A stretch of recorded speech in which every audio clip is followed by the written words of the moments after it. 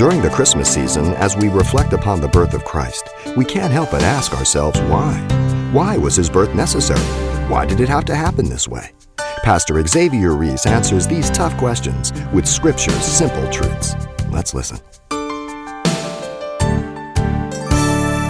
purpose of God to have his son born of the most common and poorest person was that no one would ever think they couldn't approach him.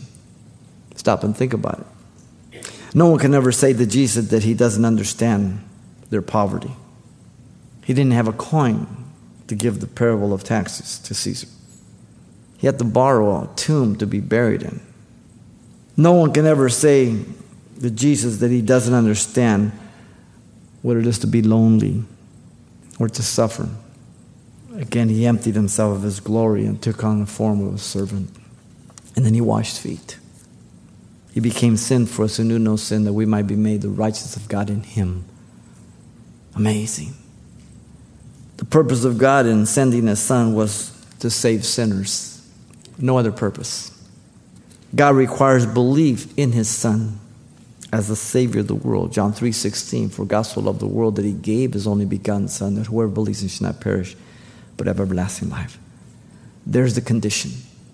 Often we hear from the pulpit people saying, salvation is unconditional. It is not unconditional. It is conditioned on you believing who Jesus is and what he did for you. It is very conditional.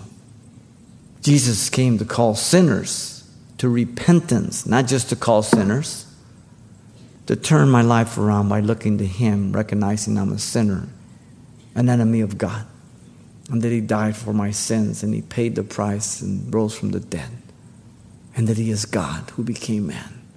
That's what I'm to believe if I'm going to claim the riches of salvation. God says he knocks on the door of every person's heart that he might invite Christ in. Revelation 3:20, I stand at the door and knock. If any man will open that door, I'll sup with him and he with me. Now the context is Jesus is asking the church that has kicked him out to come, if he can come back in individually. The church's revelation. Man is hostile towards Christ, and yet he knocks on the door. But he won't barge in. You must open that door and invite him in. The purposes of God in salvation are not always a bed of roses. As you know, at times there are difficult circumstances and situations, but his purposes are always the best for us. He promises to never allow us to be tempted more than we're able, but always give us the way of escape in 1 Corinthians 10:13. He promises that his grace is sufficient for our life. He says, my grace is sufficient. My strength is made perfect in weakness. I am never stronger, but when I'm weak, and know it. You've been listening to Simple Truths with Pastor Xavier Reese, a daily devotional of the enriching and precious truths found in God's Word.